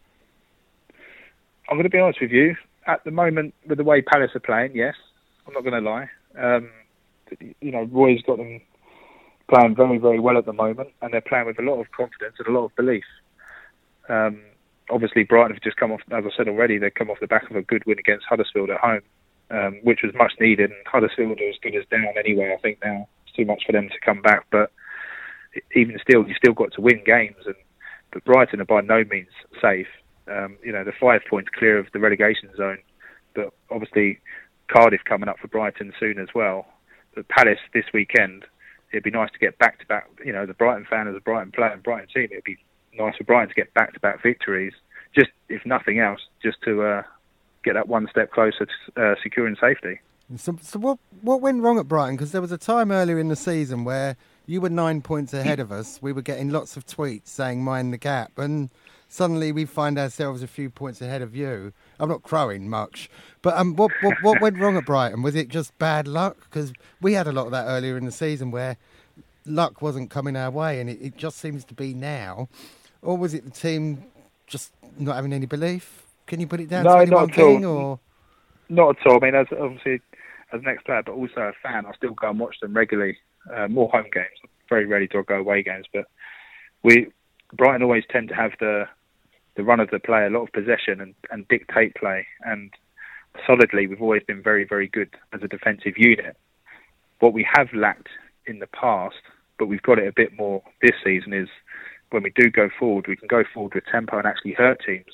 So, we're sort of catching up on the counter-attacking side of the game where it's evolved to at the moment. But the phase that you're on about is sheer down to bad luck. There was a stage there where we would have more shots, more corners, more set pieces than the opposition. The only thing we weren't doing is one either hitting the target or hitting the back of the net, whereas the other team would go up the other end, have just very few chances, but capitalise, and we'll be penalised as a result of our not well. It'll either be poor finishing in front of goal or certainly not taking the half chances that we would have earlier in the season. Kerry, before you leave us, I'm afraid I've got to put you on the spot, mate. If I had to press you for a score prediction for the weekend, what would you go for? I'll go for a 2-2 draw. 2-2 draw. Very diplomatic. You heard it here first. Kerry Dixon, Brighton legend. Thank you ever. Kerry Mayo, sorry, I do apologise. No, Kerry Dixon's my brother. Thank you ever so much for joining us. Wonderful stuff as ever. Kerry Mayo there, Brighton player. And I think Palace can probably still get a result. We'll be getting our teeth and our talent into it just after the break. This is Love Sport. It is, of course, the Crystal Palace fan show here on Love Sport Radio. Lovely chatting to Kerry Mayo there, Brighton legend, a weird phrase to be saying on a Crystal Palace show. But he was, of course, providing the opposition view, looking ahead to the massive fixture this weekend against Brighton. Gents, how do you see it panning out? Well, I think we've gone on a good run of form. We're playing some good football. But it's a home game and we tend to struggle at home. So that's the only worry. But last season, when Brighton did come to our ground, it was a fantastic game and we played some great football. So, I think we'll be able to get a result over them if we continue playing like how we have done and turn our away record and our away form more at home and play like that at home. Then we'll be fine. Yeah, I think we need to go at them and get an early goal. And that way, as I was saying earlier, we like to play on the break, and Kerry was saying that they like to play on the break. If we can get the maybe both teams, just going to sit in their back, own box. But once you've got the goal, and I think you've got to go all out to get an early goal, which we haven't been doing that much. If you can get that, then you can win by more. I think the motivating factor for Palace could be the fact that last time we faced them, it was just scary. Like, even thinking about it now, it was just horrendous. When we faced them at their ground, how we got red card and how we lost 3-0 and barely had any shots. It's like the players know that they have to. There are wrongs to be righted. Yeah, especially having Zaha on the side who knows the fixture and was playing at that 3-0 defeat. They will be pumped up. Right. And I think that's another positive as well, because you need to, as Kerry said, you need to have players who actually understand the fixture, and I think we've got that in Zaha, so that's an advantage for us. And Wan-Bissaka as well, you'd have thought, so we'll have a few punchy challenges coming in the defence. Kerry was, of course, talking about Zaha as the man he'd identified quite rightly as Palace's main man, as the person to be scared of for Brighton. But from a Palace point of view, looking at that Brighton squad, there's some impressive attacking talent in there. Who stands out for you as a potential danger? I'm not really too sure. I don't really look at Brighton as much. Who's the guy they got recently?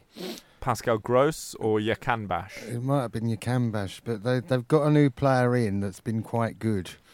Or Jurgen Lakadia, who's been scoring. It might be, Lakadia. Dutch centre forward in from PSV, I believe he was. So they've got newer players in. They're capable of scoring. They should. And Murray's always a worry because they come back and haunt you. There's something, it is a cliche, isn't it? But it does always seem to happen. Yeah, he missed a massive chance against us when we last played them at our ground. Murray, that's probably, that should be my answer. It's Glenn Murray, because I can see him getting a goal. He scored against us in a 3-0 defeat, did he? Yeah, I think he did. I just tried to erase out my memory, but he didn't celebrate. Yeah, I think he did score. But I'm not really that worried about Brighton's attack force, to be honest, because we've been so good defensively. I think we've kept one of the most clean sheets in the Premier League this season. We're ranked 5th, I think, in clean sheets kept. So I'm not really that worried about defensively. When you consider the amount of games we've lost as well, and still only we're -3 or -4, I think, on the goal difference. So it's telling, looking at the league table, the clubs around you, your goal difference is by 19, exactly, just massively superior. Yeah, it's just the other side of the pitch that's really the concern. But since Batshuayi's come in, we've slightly improved in that area. So yeah, I'm not that worried, and I'm confident. I'm looking forward to it because we need to get revenge after what happened last time. So you say you're not that concerned about the Brighton attack. Looking at their defence, are there any areas that you think you could exploit? I mean, club captain Bruno often plays at fullback. He is quite old, he's quite good, but he's not quick. In defence, similarly, Lewis Dunk and Shane Duffy both get plaudits for the amount of clearances and blocks they make, but there isn't a great deal of nip in that back line. He's good on the score sheet for the opposition as well, Mr. Dunk, isn't he? He likes to score an own goal. I think Bruno is something that it's someone that Palace will target. Wilfried Zaha playing out wide, because I think Wilfried Zaha before he's destroyed him at times. He struggled last time, but if Wilf plays as he has been doing, that's one area that we'll probably target, play out wide, and then try cut in and give the ball to Batshuayi, because it'll be silly for us to play long balls to Batshuayi when you have Lewis Dunk in defence. Batshuayi won't be able to cope with the physicality of Lewis Dunk up in the air. So I think playing out wide will be where this game's really won. If we're effective out wide, then I think we'll get a result.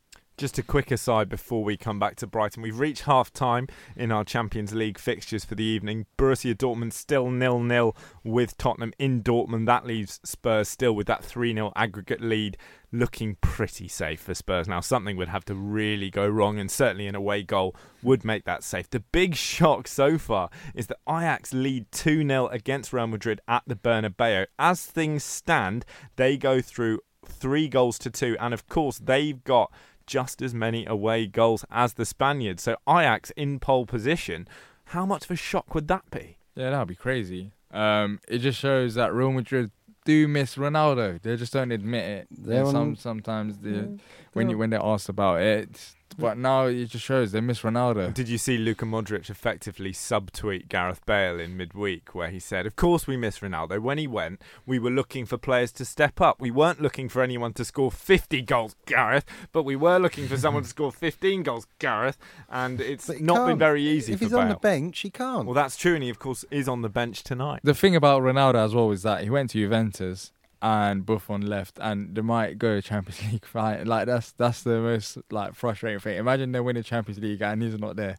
It's like a PSG win the Champions League as soon as Ibrahimovic goes to America. It would be glorious. Anyway, Brighton, talking about the defence, I still find it very odd seeing Martin Montoya in a Brighton shirt. This is a guy who broke through at Barcelona, played a lot of his football there, then went to Inter Milan, and now he's at Brighton. It seems like a very odd career trajectory. Do you think he's up to that kind of La Masia pedigree, or is he someone you're going to tear apart? I think if it really depends on how we play. Andros Townsend, he got that rest, so that'll be an advantage for him. He's more fresh and out for this game, and he's also played in a couple of these fixtures, so he knows how it feels.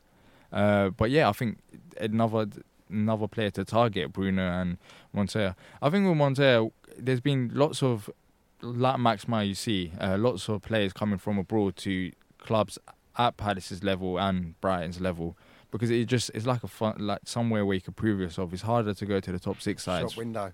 Huh? Shop window. Yeah, exactly.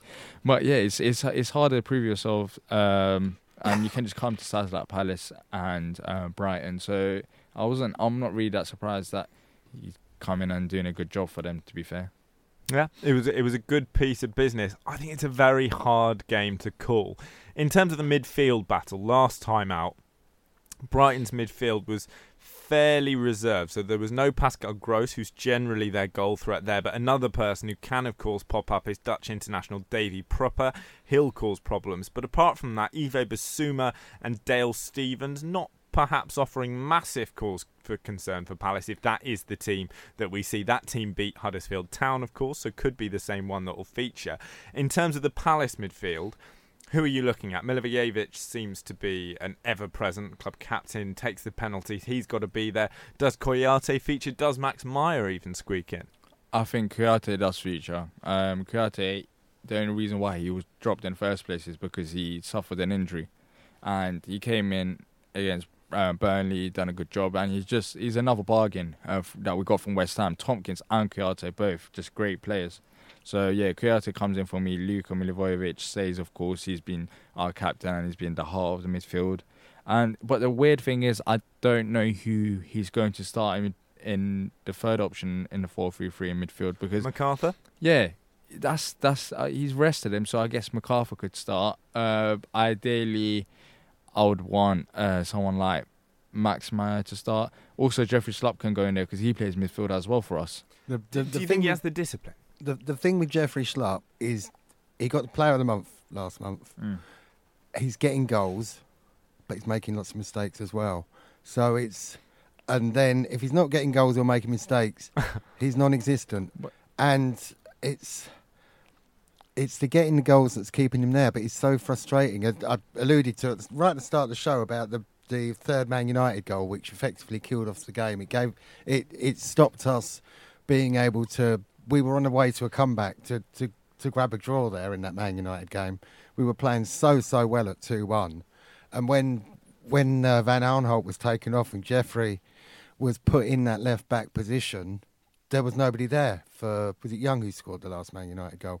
It could be. And that's another game. There are lots of issues. Yeah, lots of issues where he disappears, but then he pops up. He's responsible for the Burnley own goal. He's the goal. It's a great ball back across. I mean, we talk a lot about the initial Zaha ball across the face of goal. For Schlupp to get there and then drag it back and to do so with pace is really difficult. He's very, very quick. And was it Doncaster who scored the brilliant goal? He's got a goal against. Yeah. It was a fantastic goal. And people are saying, he shouldn't play because of all his mistakes. But I was thinking about this on the way up here. Darren Ambrose scored some absolutely belter goals for Palace. Like to scream. Absolute belters. But what else did he actually do? He disappeared for whole games. He'd maybe have 2 significant touches of the ball and they might be goals or lead to a goal. Schlupp's a bit like that, but with more mistakes. If I was you, I would not go into it tonight. There'll be people messaging you and getting at you for comparing Darren Ambrose to Jeff Schlupp. I'm joking. I know what you mean. But Roy, it's about trust, because Roy really, if Roy trusts a player, we've seen it. Jason McCarthy, he hasn't performed as great this season.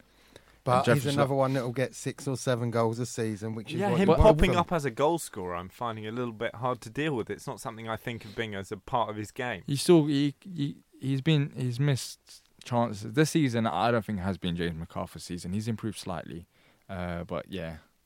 Well, gents, we're coming to the end of the show. It's been a pleasure to be joined by you. Just first, I've got to get predictions from you both. It's Brighton coming up. What do we reckon?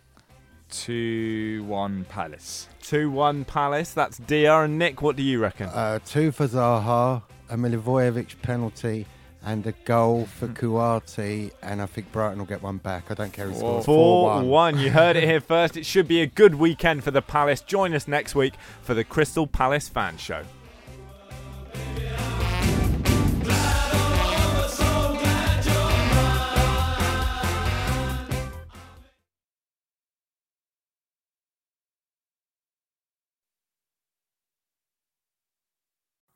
It's the 90th minute. All your mates around. You've got your McNugget share boxes ready to go. Your mate's already got booked for double dipping, and you steal the last nugget, snatching all 3 points. Perfect. Order McDelivery now on the McDonald's app. You in? At participating restaurants, 18 plus, serving times, delivery fee and terms apply. See mcdonalds.com. Mom deserves the best, and there's no better place to shop for Mother's Day than Whole Foods Market. They're your destination for unbeatable savings, from premium gifts to show-stopping flowers and irresistible desserts. Start by saving 33% with Prime on all body care and candles. Then get a 15-stem bunch of tulips for just $9.99 each with Prime. Round out Mom's menu with festive rosé, irresistible berry chantilly cake, and more special treats. Come celebrate Mother's Day at Whole Foods Market. This podcast is proud to be part of the TalkSport Fan Network. TalkSport. Powered by fans.